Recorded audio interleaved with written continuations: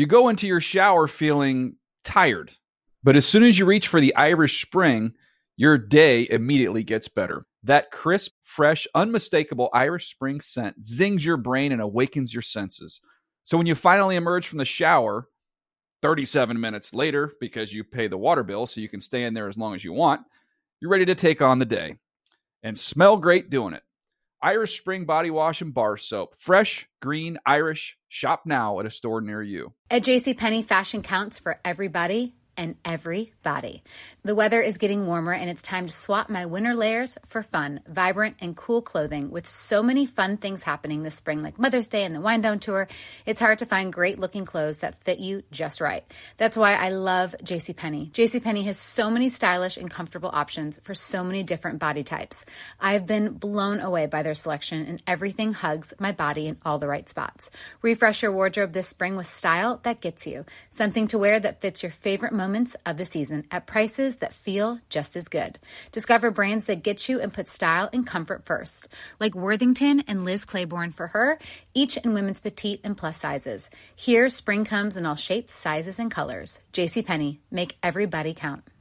Are you looking for the perfect move-in ready home this spring season? Now's the time to buy at Fisher Homes. For a limited time only, enjoy below-market interest rates starting at 5.375% APR, 6.139% APR. With these exclusive lower rates, you can save hundreds on a move-in ready home and start enjoying the benefits of home ownership even faster. Schedule your personal tour with one of our new home specialists at FisherHomes.com and make this spring the season you find your perfect home sweet home. Financing provided by Victory Mortgage, LLC, NMLS 461249, Equal Housing Lender.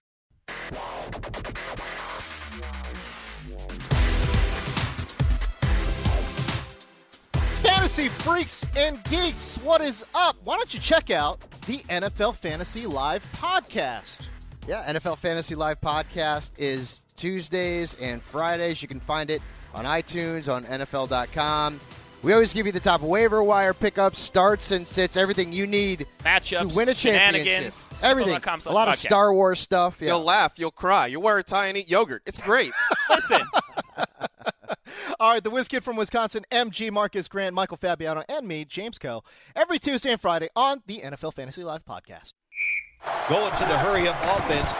Yes, hi and hello, and welcome to the Dave Damashek football program, presented as always by McDonald's. Go get you some of them delicious chicken McNuggets, 100% all white meat, no preservatives, colors, so on and so forth. Nothing but deliciousness awaits your taste buds here in Studio 66 today. It is time to jump in. We are unveiling the so-called projections. I am going to go 1 through 16 in the AFC today. Next week, we'll talk about the NFC. These are subject to change. Of course, Matt Harmon, Handsome Hank in here. We'll say proper hellos in a minute, but it is the hurry up. Let's get to it. Handsome Hank, Eli Manning or Tony Romo, who would you rather have as your quarterback in 2016? I'll go with Tony Romo, please. Matt Harmon. Eli Manning. In fantasy? Both. Really? Handsome. Really? Explain yourself quickly. I just think Tony Romo at his best is better than Eli at his best recently. Both one or the other or none Hall of Famers? Neither. Neither's a Hall of Famer. That's incorrect. I say Eli's a Hall of Famer. Eli's a Hall of Famer. We had this discussion. Romo's got to go deep. Ago. I know. People are always interested in it. 2 new stadium sponsorship names. Which would you rather play in? The Hard Rock Stadium or the New Era Stadium, Harmon? I don't want to burn any bridges here, but Marcus Grant made a good point the other day. Is Hard Rock really making enough money to slap their name on a stadium at this point? It is funny. Is it 1982? Well, they graduated from cafes to hotels, That's so I feel like maybe that's how they're making their money. That said, my team does, or apparently is going to be playing in the Hard Rock Stadium. I prefer Landshark for Miami. That's had several names since they moved out of Joe Robbie, which was its original name. A lot of headlines on the way here, and I see, Handsome, you led the charge here. Ryan Tannehill finding himself between a rock and a hard place. So yeah, I went there. Forth. Sorry, I don't look forward to any of those. Mm-hmm. Bucks or Jags? There's some excitement down in the state of Florida for both of these young football teams. Which team would you rather be a fan of for the next 3 years, Handsome Hank? I'd go Jags. I think they're a little bit further along that path. But I agree, but I think both are pretty exciting teams to be around. Harmon, how say you? I think I like the quarterback better on the Bucs, but Right. I can't go against my guy Allen Robinson and the Jacksonville Jaguars. But Mike Evans is better than Allen Robinson, with all due respect to your favorite wide receiver, Mr. Reception Perception. That's fine if you'd like to say wrong things in this podcast Yeah. studio. You could Exactly. say things like Do that. you like it when passes bounce off players' hands? I don't listen. One bad year, but Mike Evans' numbers 2 years ago were sublime. Allen Robinson blew up in 2015. You wait and see. 2016 is the year of Mike Evans. I like him very much in fantasy and in reality, and I like the Bucs to actually win one more game than the Jags will win in 2016. To answer my own question, we'll get into greater detail with that team in just a minute. Who's going to be the first coach fired? I hate to be so negative here in August, but you know it happens every year, multiple times. Who's the first one out the door? Harmon. I'm going to go with Rex out of the three we've got on the screen here. Oh, yes. If you're watching, and we appreciate you watching, you can do so. NFL.com/podcasts is the place to do it. We see Jeff Fisher. We see Gus Bradley, an interesting one to see up there. And Rexy, handsome. How say you? I don't think any of those three go during the season. I think they're all definitely on hot seats or hot-ish seats. Rex probably the hottest of them all. But I don't think any of those guys get canned during the season. And I'm not sure I can think of anyone that definitely will do. The one guy who doesn't appear to be on any of those lists right now, but I think probably is at risk, is if the Cowboys have another bad year. And, of course, we know that last year was based on the fact that there were a bunch of injuries. But, you know, with all the suspensions and everything else that's happening on the defense, it wouldn't be crazy to think that the Cowboys have another poor year. And I think then Jason Garrett would be at risk. Don't forget what happened mid-year in 2015. The Detroit Lions laid waste to several of their coaching staff, several members of that. And so Jim Caldwell might be on the chopping block if they get out of the gate tepidly. I'm going to go with Rex Ryan. I don't know if he'll be the first, but I think he flew a little too close to the sun like Icarus by bringing Rob Ryan in there. That was a bad move by him, I think, in football terms. And then I think it sends a weird message to the Bills organization that you're bringing your brother in. I think you're going to have to feel like if you're the Bills then to push back, you're going to have to just purge both Ryan brothers. What I do see looming, though, is Reggie Ragland, I feel like, was going to be a good middle linebacker for them. We like Shaq Lawson a lot as a person, and he was certainly dominant at Clemson, but neither one of those guys may play a snap unless Shaq Lawson gets out there in the tail end of 2016. I think whoever takes his team over in 2017 is going to have a much better defense, but Rex will not be around to see it. Dave, just a word on nepotism in the NFL. It is kind of extraordinary how, like, I get the Rex and Rob thing, you know, that's pretty unique in bringing your brother, but watching Hard Knocks, Jeff Fisher's son is the coach of the defensive backs for the Rams. There's so many times where these guys, you know, and I get it, it's a family business and whatever else, but it does occur to you that there must be, of all the football coaches out there in America coaching, you know, in college and high school, whatever, could it really be true that, you know, it happens on, let's say, I'm guessing at this, but probably more than 25% of teams, the head coach's kid or the brother or whatever else. Can it really be true that that's the best guy for the job? That's interesting. I wonder if there's a higher rate of nepotism in the NFL than in other professions. I've always said that I would be willing to have taken over my father's medical practice. You know, I walk into the, hey, are you Dr. Damashek? No, I'm just Mister. But my old man, you know, he told me a couple things before he passed on retired, a bit. So, yeah. Exactly. And finally, what are you looking forward to in preseason week 2? I always say preseason lies to your eyes. Don't believe what you see there. Nevertheless, Harmon. I love the preseason, not as much as I love the regular season, of course, but for two reasons. One is position battles, like with the Ravens running backs as a group I'm really watching right now. I think Buck Allen is kind of entrenched as a receiver, but we're hearing that steady drumbeat of Terrence West, and it is coming to fruition in the preseason, and it's something that I'm buying in on right now. So I want to watch that continue to grow, and also because we were talking before we started, I love college football, and those fringe roster guys like Rashard Higgins, who I was a big fan of at Colorado State, you get to see those guys play. So I like watching those as well as the position battles. Handsome Hank. I have been slightly worried by the performance, or at least the reported performance, of the Dolphins' offense in practice and then in their first preseason game. So, I mean, the way that I like to watch preseason is you choose guys guys on your team that you're interested in, maybe some of the fringe guys as well. Leonte Carew is a receiver that they drafted that I'm really interested in. So I like to keep an eye on those guys, knowing, of course, that the guy that's probably throwing them the ball in that case isn't necessarily your number one guy. The other thing, two guys who you can see on the screen here, Moritz Boehringer, we heard a lot about during the draft, and then Anthony Dablé, who's a French receiver for the New York Giants. Both guys that I am really interested in seeing get their first shots to play in the NFL. Continental Handsome Hank, not leaving his roots behind, not forgetting them. I want to dig in on these Miami Dolphins. We'll do so in just a second. I don't remember what I told you, Emma VP, I was going to talk about here.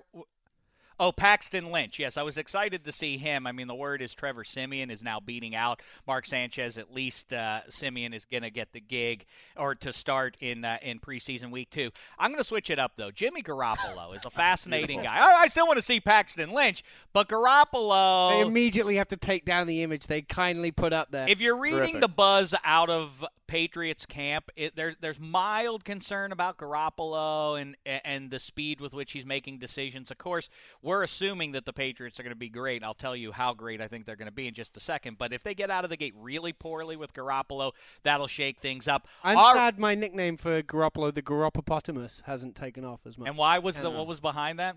It just is. I like it. It's catchy. Yeah, it's catchy. It is cute. All right, start the show.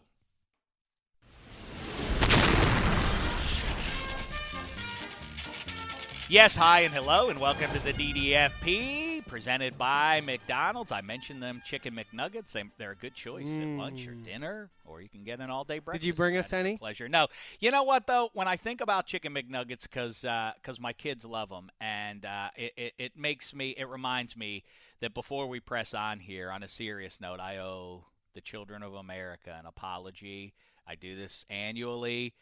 The kids are back to school, and it's not even Labor Day yet now. I made a promise as a child that when I ascend to the top of America's mountain, that my first order of business will be to cut back on the school days during the week. It would just be a 3 or maybe 4 day a week thing, and you'd only go for maybe half the year. And under my watch, it's in fact gone the other direction. Right. I failed you. I failed you kids out there, and I owe you an apology, and I don't know what else I can say about this. How did we get into a place where we're starting school in August? It's summer. That's a travesty. But by proxy, did you just say that you have already ascended to the top of America's mountain here? You're right. I do have a couple more strides to go before I reach the very peak. Don't be so hard on yourself yet. You're right. Okay, thank you for that. All right, let's dig in here now. And by the way, Matt Harmon, I promised that we would say proper hellos. Before we dig in on the AFC 1 through 16 rankings here, we are getting to a point where Matt Harmon needs his own intro music here. He's been such a regular here. Give us your Twitter handle. At Matt Harmon _BYB, unfortunately. Got to do something about that. That's horrible. I listen, it's at the point now where I just have to kind of live with it. There are other Matt Harmons out there. There is an at Matt Harmon, but he hasn't tweeted since like 2013. Tweet at him, say, hey, can I have your handle, please? But by the way, how do all these, some of the women that seemed to have taken over other people's Twitter handles and posting suggestive pictures, how do they get, they seem to do a great job of getting other people's Twitter handles. I don't have any insight on this particular matter. It's very strange, and I do think it's funny now. How long's Twitter been around? 8-10 years, something like that? 2009, I think it started. Yep. Oh, is that right? Wow, is that right? Only 2009. Right. It hasn't even been close to a decade yet. Think of the influence that it's had. We need to work out hard and fast rules here. Imagine, though, in 2009, if you embraced some silly nickname, you tried to make a joke with your Twitter handle. Now you're stuck with that. Right. That's even worse than having an underscore in there.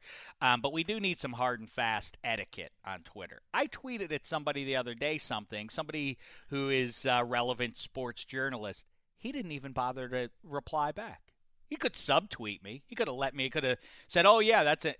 How dare you, sir? And you've got a slap in my face. Why should they have done that? Because I contacted them.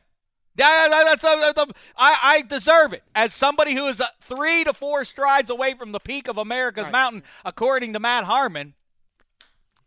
What can you say? I think I'm owed a response. You've got the blue check too, so you know that notification pops up on their phone. That's you can't turn that off. let's get into the AFC here. Before we do that, though, let's say hello properly to our oldest and favorite, seated to my immediate left, all the way from London, England. He is now our resident Miami Dolphins fan. It's Handsome Hank.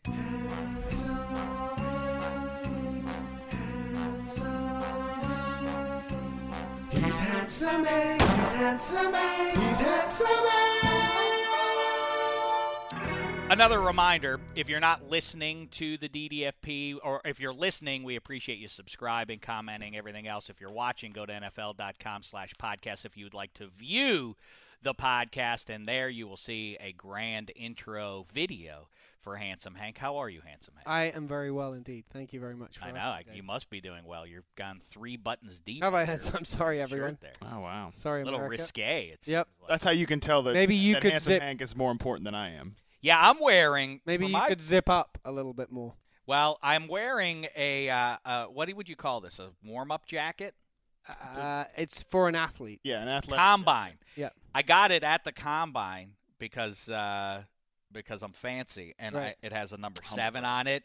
It has a QB on it, and so next year I should really do that. I should just wear this around and see if people start in. There were a couple times I did wear the jacket, and a couple people gave me looks as if is he really going out there with the QBs today? Let's say maybe that 50-year-old pot-bellied man. I was going to say there's certainly no distinction between you and a college-age quarterback. I feel like though we are about 2 years away from the combine. It's sort of reaching that almost the same type of pinnacle as you are, but the lurid color that every year the players are assigned like a lurid highlighter marker, orange or green was last year. I think we're a couple years away from that being a thing that people look forward to, and they're like, I wonder what color they're going to be wearing this year. Maybe it'll be lurid pink. They should sell these at NFL.com. I believe they do. Oh, do they? Yeah, something similar. By the way, the proper pronunciation, and I've fallen into the trap, it's combine. It's not combine. I'm so sorry. Yeah. Combine is a piece of farming equipment. A combine is when you get people together to do one thing. You combine them. So why would it be combine, except that, as somebody has pointed out to me, that that a combine separates the wheat from the chaff.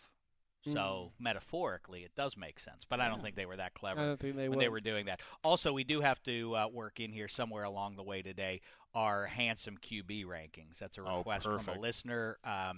Emma VP, please find that tweet so we can get to that. And also, please have the schedules of the AFC teams ready to go if we need to run through them at all.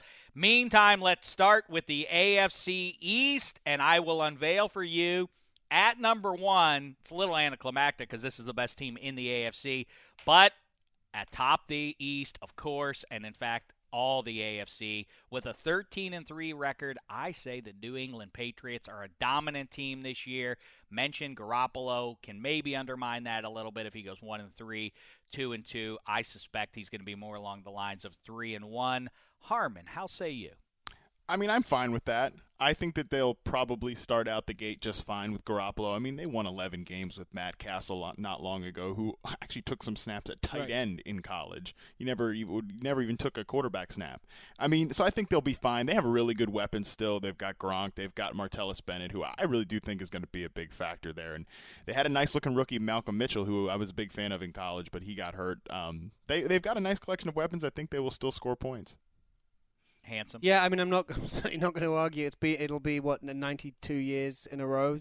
But if they do it again this year, that they've won the AFC East, I say 13-3. It might be 12-4. It might be 14-2. But it'll be somewhere in that range. I don't see any other team in that division. They all have big enough holes that they're not really going to challenge the Patriots. I mean, the thing that I have said, for now 15 years, or at least the second half of the 15-year run of Patriots dominance in the 21st century, is for Belichick, who is supposedly, he nominally on the rise, was a defensive wizard. The defenses weren't really good, but over the last couple of years, the defense has been getting better and better, and I have a feeling that this defense might be one of the very best that Belichick has fielded since way back in the mid aughts, when they had McGinnis, Ty Law, and the rest there. They have some great pieces there. And then the offensive weapons, you hit on it there. The highlight is Martellus Bennett now with Gronk, matchup nightmares there. And Julian Edelman's going to be back, and Amendola, we'll see what he can contribute there. And for what it's worth, Tom Brady, we know when he gets back, we know pissed Tom Brady is the most diabolical Tom Brady. Right, that's definitely a thing. I mean, really, but the question is this, and I don't want to indulge this too much because I think we know the answer. But wouldn't it be fun if Garoppolo went 4-0, and not only 4-0, but was averaging 325 and 3 or 4 touchdowns and was super efficient and wasn't throwing bad picks or anything like that? Wouldn't that? What do you think would be just handsome, because you deal with the fan reaction to some degree in your gig? What do you think? What kind of push do you suppose there might be from Patriots land to stick with the kid? I don't really think there would be any. I don't think Belichick would. No, of course he's not going to indulge that. But I mean, what kind of fan base? If it was that Brady had been injured or Brady had fallen off and then Garoppolo, if Brady had been playing badly, then got injured, then Garoppolo got his shot, then you can understand why that might possibly happen. But Patriots fans, if anything, are even more wedded to Tom Brady now because of the reason that he's not playing for this first 4 weeks. So they're not going to be there afterwards going, let's stick with the kid, even if he does have those great games. I think they'll be thrilled that one day when Brady eventually does begin to, or decide to retire, or his career goes in the wrong direction, they'd have someone there. But I think more than anything, I think Jimmy Garoppolo will probably be fine. And I think that he will be another, and the Patriots have done this before, he'll be another trade bait quarterback, so that this time next year, or maybe not this time next year, but next March, April, when there are teams that are looking for a quarterback, Belichick can I disagree flip with. him. I think this is his audition, in fact, and if he plays well enough, I think they will have to retain him. Brady's right there at the door of. But Brady says he wants to play for another however many years. That's silly. It's nice to want things, but it will be really interesting is if Brady comes back after the suspension and starts slow. Yes, I guess that's what it would require. Right. Week 5, week 6, week 7. Well, Brady's really not looking too good. What if he plays the way he played? What was that, 3 years ago now? Where they had that big Monday night game against the Chiefs. Against the Chiefs was the nadir of the Patriots dynasty here. Yeah, that would. They won the Super Bowl that year. Right. So So I think people will be able to remember back 2 years, but maybe some fans can't. But this is a prolific offense. It really doesn't matter. Deion Lewis, questions about whether he's going to be ready for the start of the season, but they have pieces in the backfield there. It's a pass-first offense either way, and guys like Jamie Collins, and then Ninkovich is going to get back, and Sheard and Chris Long for what he can contribute at this point. I mean, they just seem loaded on both sides of the ball. The Jets almost made the playoffs last year. I say this year they regress to 8-8, which really isn't that big a knock. If you look up their first 5 games of the season, Emma VP, if you would, dig up their first 5 games to start the thing, and it will dampen any enthusiasm you have for their prospects in 2016. Handsome, what do you make of this of this group with Fitzmagic back in the fold? I think they could be a wild card team. I wouldn't be at all surprised. I think their offense is better than it was. I think second year of Todd Bowles, the defense is going to be should be pretty good. I wouldn't be shocked. That whole division, the reason that they all have very tough schedules, they're playing the NFC West, and there's a lot of travel involved, and there's obviously some really good teams there. I wouldn't be shocked if the Jets, am I allowed to spoil who else you've picked? Yeah, what do you think? Should I just I reveal have to all? give some context to why I think that they might outperform one of the teams that you've. Final call, Emma VP behind the glass. She's do you in want charge. me to reveal all right now and Girl then power. we'll go through it? Yeah, reveal your first board. My first board. What's my first board? The whole AFC? It's TV talk. You just say yes. Yes. Reveal the full board. I don't know what's going to go on there. Oh, my AFC East predictions. There they are. The Patriots are the number 1 seed in the conference. Your Why does it say Jets 9-7? I gave you 8-8, and then the Dolphins are 7-9, and the poor Bills are 5-11. I just thought, you know what? Hey, When you did this, did you actually add up the game? Because I've done this with you Yes. before, where you had more wins than there were games. You in the can season. check my math. Okay. It is 100% accurate. There are the same number, if you Good. add cumulatively, same number of wins as there are losses. Okay. I understand math. I know you do, but this is the first year you've understood math. No, that's not true. And let me tell you another thing. I have said it before. Now that school's underway, one of my many laments about my time with the man as a minor, which is, once you're past 18, then the man owns you 365, and when you're a child, he only owns you for 9 months out of the year. But he forces you to learn math that you just absolutely positively do not need. You need addition, subtraction, multiplication tables up through 11 or 12, maybe a little long division. After that, it's all nonsense. I like short division better than long division. Where is short division? Short division's just the one where you don't have more than one number. I can divide something by anything. How? Anything up to 10. I've never heard of short division. What? Well, it's just normal division. It's just standard division. It's just not Standard difficult division. Well, appropriate that we would be talking about this as we go through the AFC divisions. But yes, I used my addition skills that I learned back in Good. second grade. I'm not questioning your addition skills. I just know that in the past you just ignored that and you hope that it was somewhere close. I have the Jets at 8-8. I have the Dolphins at 7-9. So that board that we showed was inaccurate. But then the Bills are 5-11. Now back to where we started here, Hans. Yeah, it doesn't really help me because I was saying that the Jets. I think the Jets could be better than 8-8. I think the Jets could challenge for a wild card berth. You have, and I am going to spoil things. You have the Bengals and Raiders as your two wild card teams in the AFC. Sorry, everyone, for spoiling that surprise. And I think that the Jets could challenge maybe the Raiders, who I think you have as the 6th seed.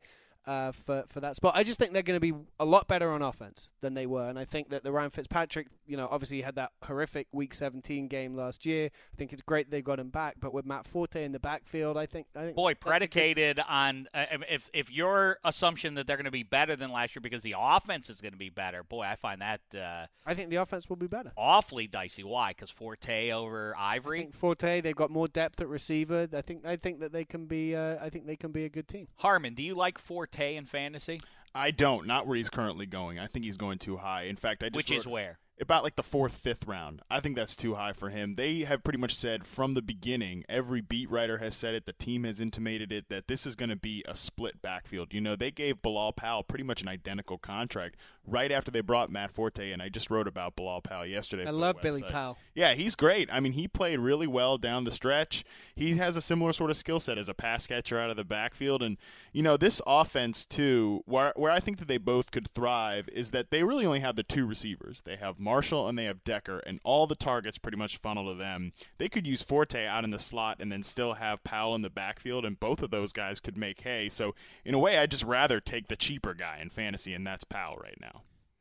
All right. I mean, I like the magic that Chan Gailey has worked at every stop along the way when he's coordinating an offense specifically. I also think that they would have been fine for that reason with Geno Smith under center in 2016. But the guy who is the X factor, if you will, for this team, maybe making them more special, is Leonard Williams this year in year 2. If he takes off the way he was expected, remember, a lot of people floated him as the best player available in the 2015 draft. Yep. He was good last year. If he really soars this year on what is a potentially really dominant front there for the Jets, maybe they will be better along the lines of what Handsome's thinking. The Dolphins are a team that once again, I know it's Groundhog Day for you, Handsome, not in a good way with Ryan Tannehill. But I think this, Adam Gase, people are very excited about him, and he has done good work in his last 2 stops in the NFL, including up in Chicago. And I know people have said that Tannehill, look, he got to work with Mike Sherman. Remember when people were super excited about that because that was his A&M coach, and people thought, well, that'll do it. But all right, that doesn't necessarily equate to success in the NFL because he was with Brett Favre. And in the same way, Joe Philbin had the benefit of working with Aaron Rodgers. It's sort of like Matt Leinart being the quarterback of a very talented USC team, like, well, who's really the good one? Is Leinart benefiting from the talent or vice versa? Was Joe Philbin overrated as a QB guru because he happened to be working with Aaron Rodgers? And same goes for Mike Sherman. When sure looks like it now, doesn't it? Yeah, when he was with Brett Favre. Maybe Gase is the real deal, and in year 5 for Ryan Tannehill, I don't think it's absurd, especially with Leonte Carew, Jarvis Landry, who is now emerging as one of the perennial most underrated guys because he's not a game breaker, but he's as a number 1 receiver, he's not great because his yards per catch. He's not going to be asked to be their number 1 receiver. No, but now Devontae Parker. Right. However, I asked Matt Harmon about him recently. You're down on Parker, eh? I am, based on what his expectations are right now, because I think he made a lot of those splash plays towards the end of last season, and sometimes, especially in fantasy, we get caught up in highlight bias. And when you look at, I chart all the routes for the wide receivers for reception perception. He had one of the lowest success rate versus press coverage scores that I've had in series history, and I think that's a trouble for him right now, is consistently succeeding on the outside. But I do think the team realizes that, because there were reports that they want to use him in the slot and off the line of scrimmage as the flanker, and I think that's why they took Carew. Right. They called him a target player in the press conference after the draft. They traded some pretty serious draft capital in 2017 to get him, because he's that guy you can put on the line of scrimmage and can consistently win against press coverage. So these three as a trio, I think I'm really excited about them and the future going forward. But for this year, I think Parker will finish a little bit lower expectations-wise, what people are thinking he's going to do. Well, also, another guy who you can say every year, this guy maybe is going to break through, but Jordan Cameron is there too. Yeah. By the way, too, I'm a pedigree snob, and Laramie Tunsil, if he didn't put the mask on with the weed and everything, he would have gone no worse than second or third, I guess he wouldn't have gotten in the top 2, but third or fourth in this draft. And he fell because he was burning tree in that video, and everybody remembers. But now he's on that offensive line overall. Well, he's not right now, actually. They still have not given him the go-ahead to be a starter. All right, they will. They will do, probably. They've been playing him at guard, too, which is interesting because, he was a stud left tackle at Ole Miss. But that's where he's going to – that's where the biggest hole – left guard was the biggest issue. Yes. Brandon Albert's playing left tackle. I don't think unless Brandon Albert gets injured or his age catches up with him, I don't believe that Tunsil will be playing left tackle for the Dolphins this year. That's not the plan. And, this is a team that maybe shouldn't be looking to add a couple finishing touches. This isn't a team good enough to do that. But if things break just so for them, I like Mario Williams when you put him next to Ndamukong Suh. I like anybody if you put him next to Ndamukong Suh. Plus Cameron Wake returning. I don't think the prospects are absolutely grim. At least you have playmakers, and I talk about that a lot. You want splash playmakers on defense in 21st century NFL, and Kiko Alonso is that, right, Handsome? The secondary is the biggest question mark on the defense, and that's going to be, obviously that's the defensive line will look better if the secondary is good, but I think the secondary is their biggest weakness, and I think that's why they're going to struggle. I think overall as well, the offense, this is also, I think you started talking about it, but it's Tannehill's, 4th offense during his 5-year career that he's had to learn. I think that Gase's offense is going to take a little while for them all to get on the same page, and I think especially with the, like you said with the Jets, they have a horribly tough first few weeks of the season. They go to the Seattle to begin with. They got a Patriots game. They got the Bengals. They got the Steelers early. So I think it's going to take a while for them to get going. I wouldn't be surprised if they're one of those teams that halfway through the season is really struggling and looks to move some pieces. Maybe some of those defensive players, maybe not Mario Williams, but Cam Wake, they just signed a new contract with him, but I wouldn't be surprised for them to put him on the trade block or someone like him halfway through the season and then try and acquire some picks and as they carry on a rebuilding project, which is really what this is for Gase. All right, so I hear you, and in fact, I think it sounds like 7 and 9. 7 and 9 is to me is we're closer to 5. Well, and by the way, I do have to mention, if you're a fan base of a team that I have losing double digits, somebody has to do it. I can't make everybody have a winning record. That's unreasonable. Well, you did last year, I think. That was what happened up earlier on. Listen, I like my glass to be half full in August, and I like for fan bases around Football America to be excited for the season. Bills, though, I have at 5-11. I love the offense. I love it.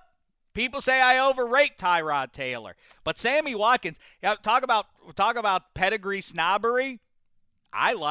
Remember, Sammy Watkins was almost consensus better than Odell Beckham. That doesn't make it so. I don't think it was almost consensus. I think it was consensus. consensus. Absolutely. Yeah. I mean, and people say, well, that's laughable now. But Sammy Watkins, if you watched him last year, was terrific when he was out there. Dominant down the stretch. Yeah. I mean, they had, now you talk Charles Clay and Shady McCoy and Reggie Bush, not in a feature role, so you can hope for a few special plays out of him. The question is the defense for Rex Ryan, and no Marcel Darius to start the year. That's bad. We already talked about the 2 rookies that are going to be down. Any reason to think this team is better than where I'm putting them, Harmon? I don't know. I agree with you. I think the defense is the biggest question, and just the attitude of the team in general. I mean, this was like almost a mutiny at the end of last year, and I don't know that Rex bringing in his brother is going to make anything that much better. The defensive pieces that they were counting on to really be starters in the draft, they're all hurt at this point. I don't know how they're any better than they were last year, and their offense, while they have, 3, like a really exciting group of triplets in Tyrod Taylor, LaShawn McCoy, when he's healthy, and Sammy Watkins, both the running back and the receiver have injury. All 3 of them really have injury questions. Right. And then beyond that, there's not a ton of depth. Who would you take outside of Brady? Who do you want in fantasy as your quarterback out of this AFC East? I like Tyrod Taylor. I would say Tyrod Taylor. Yeah. The defense is bad. I mean, that's rudimentary fantasy math, but it is like he's going to throw it more in the second half. How long can you wait on him to draft him as your quarterback? I think like the earliest he would go is like the 11th round in most casual drafts, and that might even be aggressive. I mean, and he's a running quarterback, and that rushing yardage from the quarterback position is it's a cheat code because you just get more points than passing. I like Fitzpatrick too, though. I would not be shocked if the Jets finish as a top 5 passing offense in terms of attempts.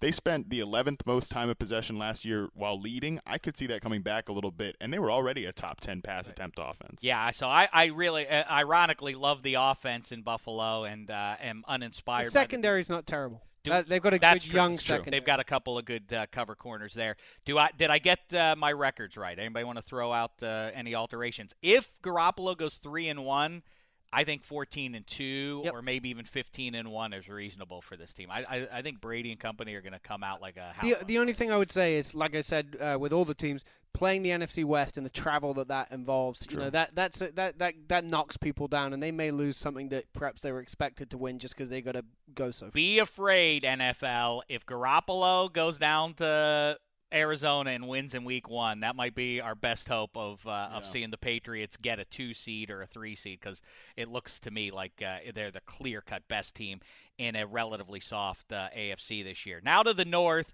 and we'll work backwards to forwards here for a little, or are we going to just show the graphic there, Emma VP? You want to show it? Let's show how we have it. I'm sorry, Browns fans. I know people are excited about Hugh and company, but 4-12.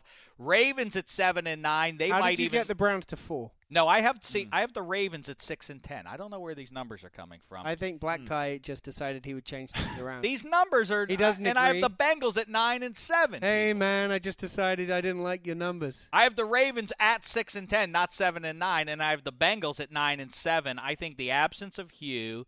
I think the absence of a clear number 2 you can't pass blame catcher. You can't blame the team for getting your numbers wrong. We all know you keep changing your predictions.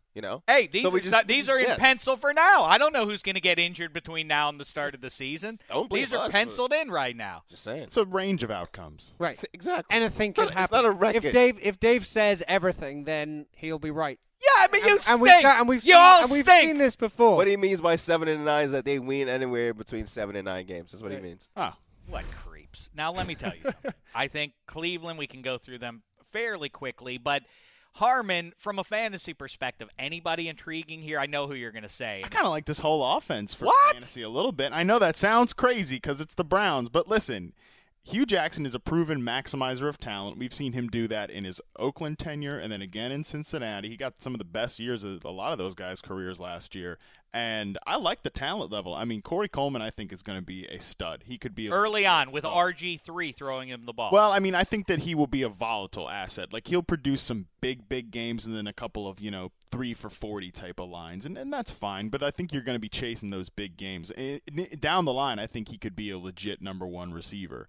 Kind of think like Martavis Bryant in Pittsburgh, how he was used as a rookie as a field stretcher and a short intermediate guy. think you could see that with Corey Coleman early. In the passing game, RG3 is the as big an X factor as there is in all the NFL, except this team is not, no matter what happens, isn't going to be competitive for the Super Bowl or anything. But sure, but then you got Josh Gordon. If he takes off. If Gordon comes back even at 80% of what he was, that's a pretty big boost for an offense that has some other pieces. I mean, Gary Barnidge, I think, had a legit breakout year last year. The two backfield guys are interesting because they. I thought that's what you were going to say was Duke Johnson. I think that guy is a real value in fantasy. I think he's already being taken at his ceiling. When he goes in like the 5th, 6th round of especially non-PPR drafts, like he caught 62 passes as a rookie last year. I could see him finishing even a little bit less because they've just got more threats now. They've got Coleman, they've got Barnidge, they've got Gordon when he's playing. I like Rashard Higgins, who I mentioned up top. You know, he's probably not going to be a big factor, but at the same time, like they've just got more weapons to spread it around to than just taking a lot of dump-offs to Duke Johnson. All right, too soon though to be really optimistic about what they're going to do in Cleveland. The Ravens, though, I think a lot of people, just because their name is the Baltimore Ravens and we've come to expect a certain level of success from them, so the assumption is, well, they won't be down for too long. Handsome, 6-10. Am I overly aggressive with my expectations of them staying down where they were I think you are. I think that the Ravens could bounce back, and so much of that was, again, last year was injuries and people not being available to them. I think 9-7 is probably their ceiling, but it could happen again. It doesn't seem likely with that team. I just don't like I say it all the time, but I don't love the depth that they have on either side of the line, and that's a major factor. That's a principal aspect of why they are relevant more seasons than not. That's sort of going away now. We've watched that attrition over the last couple of years.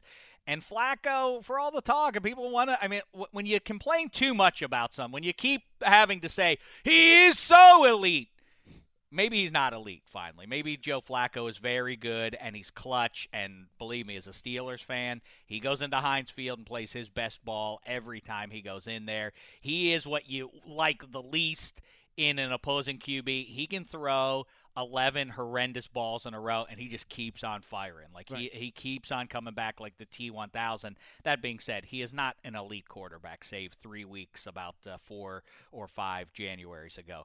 The Bengals, and by the way, also he's hamstrung by who he has to throw to. This is such a tight end heavy offense. I don't know you can expect anything out of Steve Smith, Kamar Aiken's the guy. Come on with Kamar Aiken. I love Kamar How Aiken. excited can you be about Kamar Aiken? What do you mean? He's fine. He played well last year. I know he played fine for a little while. And he's going to be the target. That's he's gonna have to catch passes. Someone has to. They're going to throw the ball.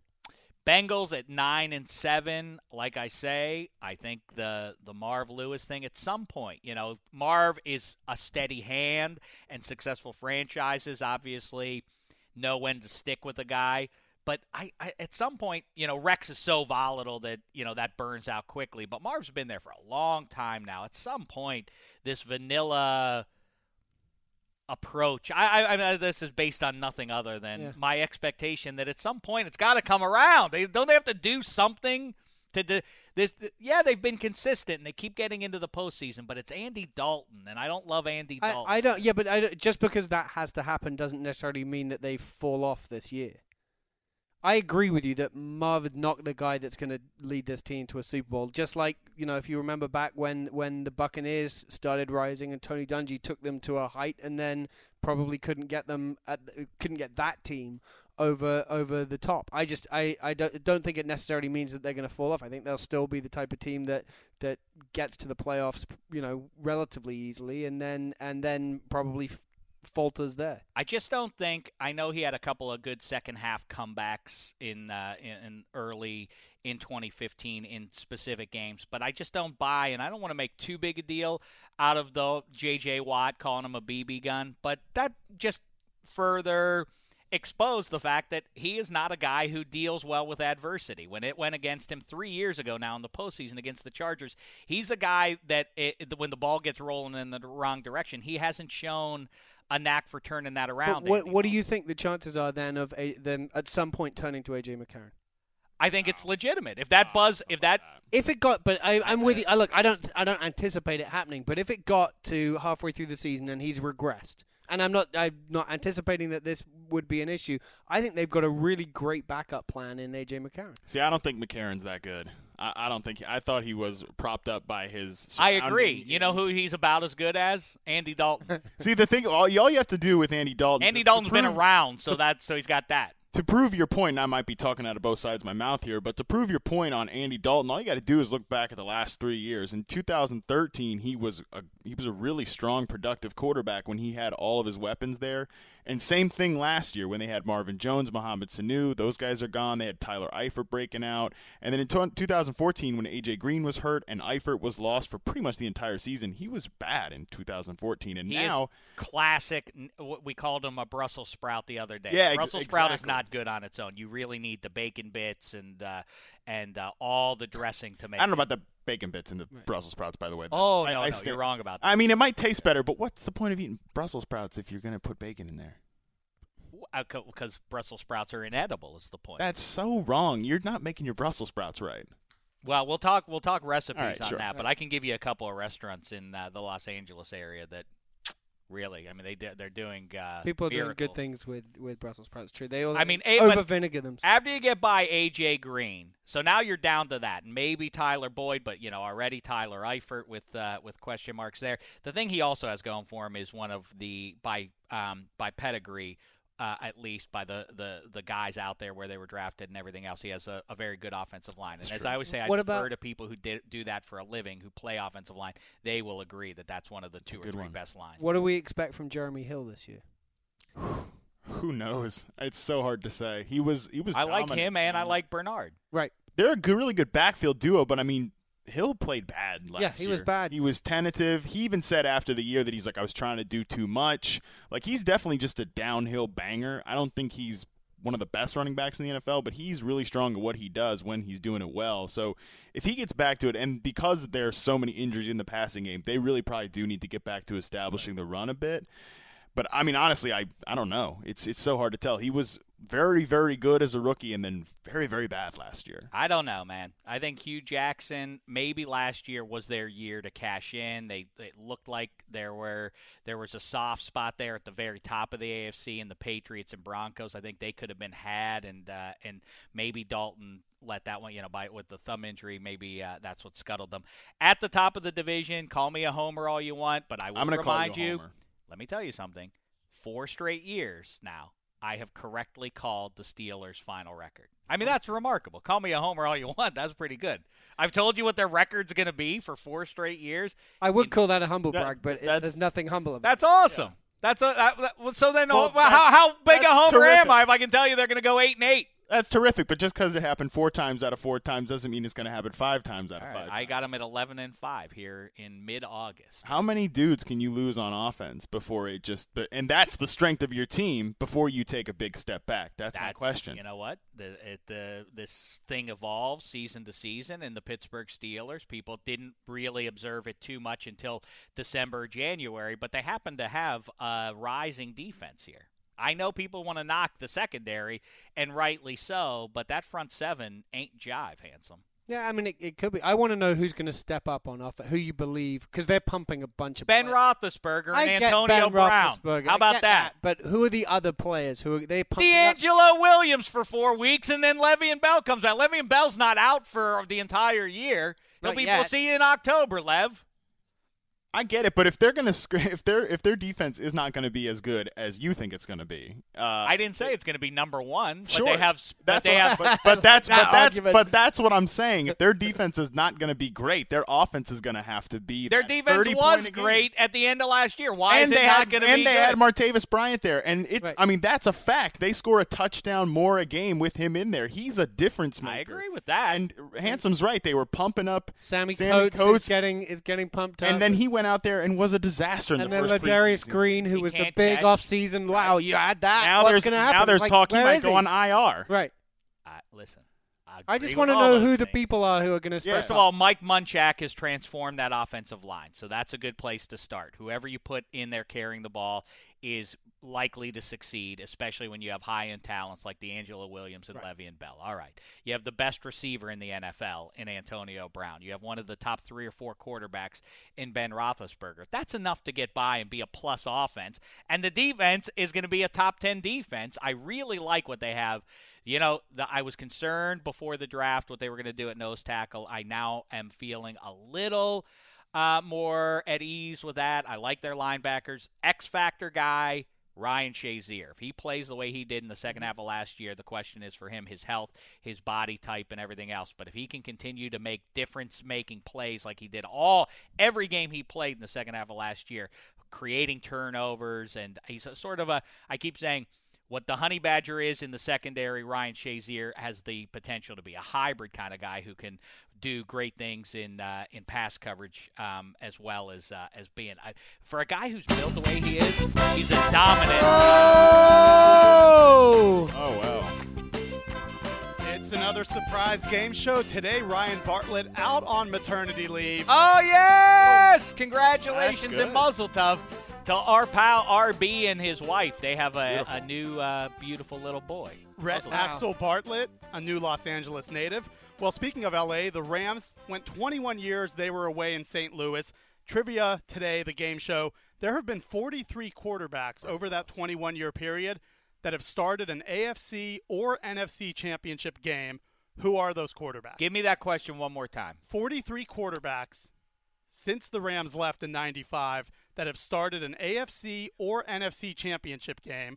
Who are they? This is anybody in the world. These aren't people who ever played for the Rams. No, these are just the Rams haven't been to 43. And what is the standard again? Title games. Yeah, the AFC and NFC championship games. Who are the 43 since quarterbacks? Since 85. No, since 95. Since 95. Yes. Matt Harmon, you can begin. Cam Newton. This is going to go on, I think. This is going to go 43. on. That's a lot. It's a lot. Go ahead. I'll take Drew Brees. I will take one Ben Roethlisberger. Aaron Rodgers. Peyton Manning. Russell Wilson. This is started, right? Not just one. Started. Correct.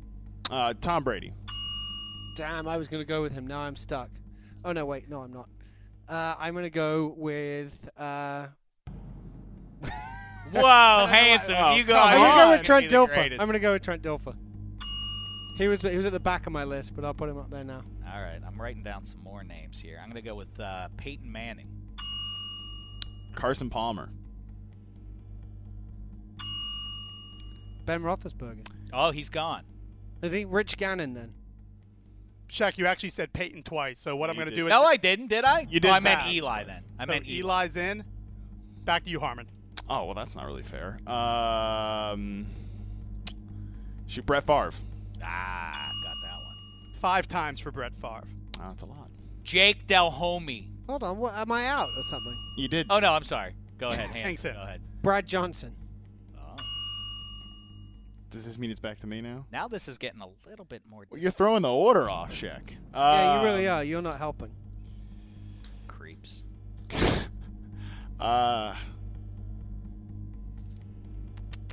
Donovan McNabb.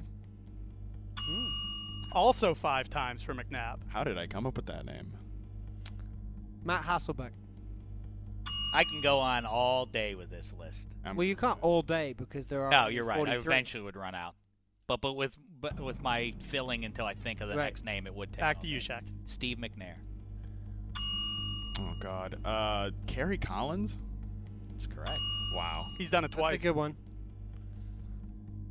John Elway. That one was for John. Beautiful. I'm going to go with Randall Cunningham. Kurt Warner. That was one on my list. So one day I didn't bring a pen to this show. I'm trying to think if this guy did or not. Best way to find out is to say it. Yeah, I'm going to say Elvis Gerback. You know who that is. Throw it out there just for fun. On to you, Shaq. Who'd you say? Elvis Elvis Gerback. course, Cordell Stewart did it. Oh, man.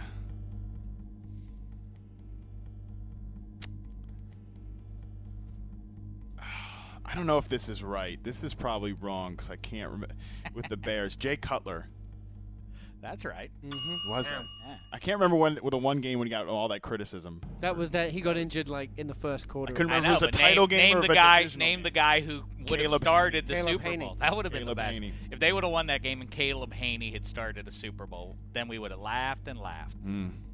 Drew Bledsoe. Oh my God, I'm gonna lose. I'm gonna lose this game for sure.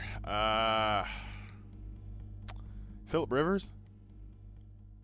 Yeah, of course. He played took him to that AFC title game there. Now I'm a little bit. How many more do we have? Hold on, Dave was looking. I like the You guys confidence have that about you had. 16 more. 16. How many of them happened before I was born? Andrew or before I Luck. was 10. Andrew Luck in the Deflategate game. Good one. Oh man.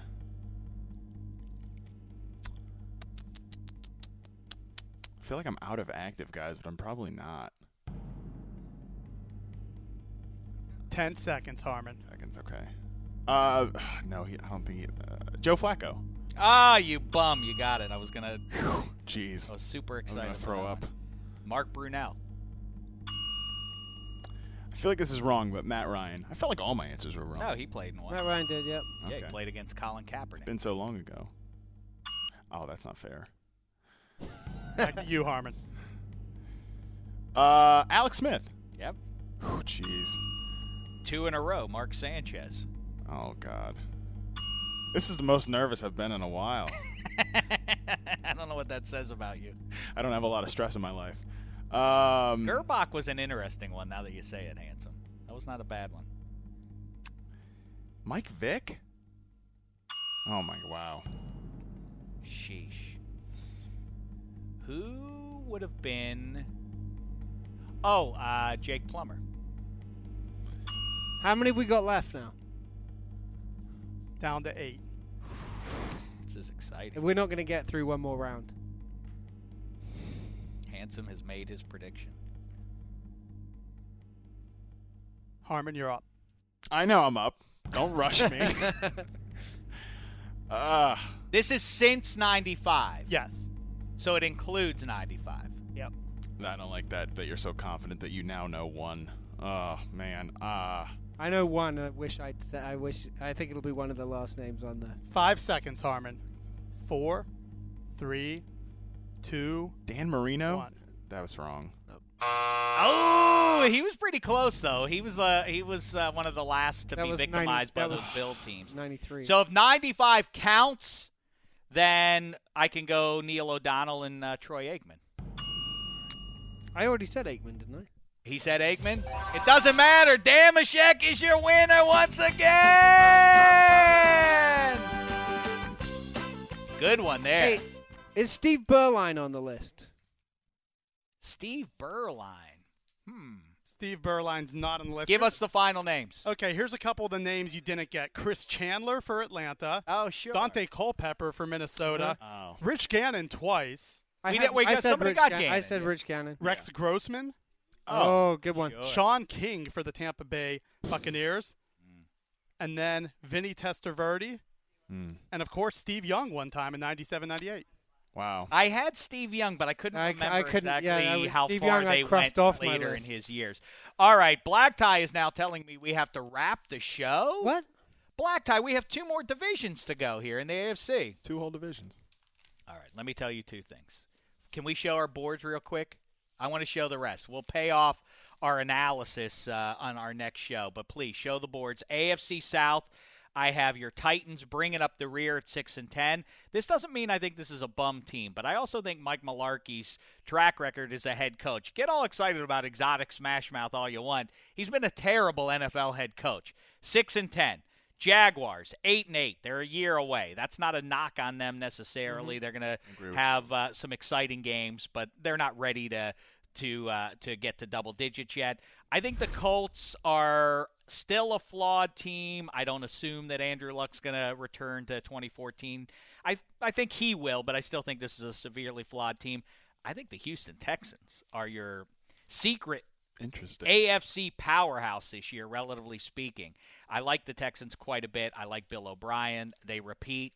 And so there you go there. I like Osweiler to have a good year. And then the AFC West, tightly contested. Again, what happened with the numbers here? I sent you numbers, and these are all wrong.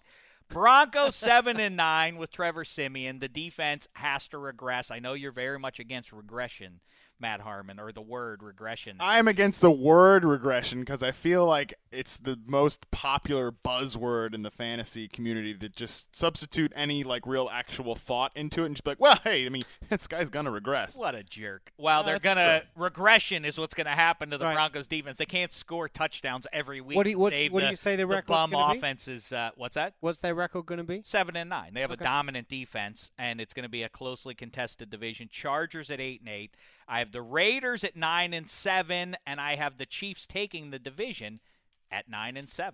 I think no one is a great team in that. Do you think? Because I kind of like the Chiefs' offense this year for fantasy a little bit. Do you think that they can win that many games though with their best defensive player and clearly probably the best player on their team hurt for an extended period of time in Justin Houston? Yeah, well, and also there's concern about Tamba Hali. So now that's two guys who typically create a lot of sacks for them. So they're both down, but they have loaded up in the last two drafts on talented guys at least to replace that. Yeah, it's a legitimate concern, but Andy Reid is one of those guys. Again, if you just look at in broad strokes, Mike Mularkey is a terrible NFL head coach. The track record says as much. Andy Reid is a great NFL head coach. He tends to produce teams that have winning records, and it's as simple as that. Alex Smith, efficient, call him whatever you want. Jamal Charles is one of the true special talents. Jeremy Maclin, Travis Kelce, and the rest there. So I like the Chiefs to take a soft AFC West this year. We'll dig in. It's going to be fun to watch that. Yeah, we'll dig in further on those teams and give you some fantasy analysis there. Real quick, because I promised it. Emma VP. What was it? Who sent the tweet? Oh man, but I promised it. I promised it, Emma VP. All right, the handsome rankings for quarterbacks are coming next week. Oh. In the meantime, Matt Harmon, give your Twitter address real quick. It's at Matt Harmon _BYB. All right, he does great work. Reception Perception, Hype Train, or Smoke Screen, another great feature that he's writing. Look it up at NFL.com. And Handsome Hank, you know, he does this, that, and the other here at the NFL nothing very useful. Yeah, but he's busy enough that he doesn't even have time to button up the top half of the buttons on his button. It takes too much time. So he must be very busy. Whoa. How come Emma gets no grief for, laying down the hammer? But if I do it, all hell Blake Schultz. Gets no grief. She's very nice. I'm trying to give grief, but then you're also saying, we got to get out of here. The show's gone on too long. We got to wrap it out here. I'm just so proud of Emma. I almost put a tear to my cheek. So. This is what a moment. I'm so glad I get to be here for this. Creepy all the way around, but I think if there's one takeaway, it's that Damashek has returned to the top of the mountain in trivia. I don't know if you have a winning record yet. Oh, I think I do. I think we got to. That's our next thing. Kent Brown behind the glass. Add up how many victories Damashek has had. I think I've won more often than I've lost in our trivia game there. Congratulations to the Patriots on their 13-3 record. Your Steelers are your second seed. The Texans are the 3 seed. The Chiefs are the 4. Your 2 wild cards are the Bengals and the Oakland Raiders. Oh, no. Yes, the Bengals and the Oakland Raiders. Subject to change. We'll be back with more Huey and Applesauce later on. In the meantime, thanks so much, football fans. It's been a thin slice of heaven. You go into your shower feeling tired. But as soon as you reach for the Irish Spring, your day immediately gets better. That crisp, fresh, unmistakable Irish Spring scent zings your brain and awakens your senses. So when you finally emerge from the shower, 37 minutes later, because you pay the water bill so you can stay in there as long as you want, you're ready to take on the day. And smell great doing it. Irish Spring Body Wash and Bar Soap. Fresh, green, Irish. Shop now at a store near you. Are you looking for the perfect move-in ready home this spring season? Now's the time to buy at Fisher Homes. For a limited time only, enjoy below-market interest rates starting at 5.375% APR, 6.139% APR. With these exclusive lower rates, you can save hundreds on a move-in ready home and start enjoying the benefits of home ownership even faster. Schedule your personal tour with one of our new home specialists at FisherHomes.com and make this spring the season you find your perfect home sweet home. Financing provided by Victory Mortgage, LLC, NMLS 461249, Equal Housing Lender. Open a limited-time 11-month certificate at Kemba Financial Credit Union. At 5.25% APY, it's more than triple the national average, plus it's a safe and secure way to grow your money. Visit your local branch or kemba.org/cb for details. Offer expires May 31st, 2024. APY equals annual percentage yield. Restrictions apply. $500 minimum and $250,000 maximum deposit. Advantage status required. Comparison based on bank rate average. Federally insured by NCUA.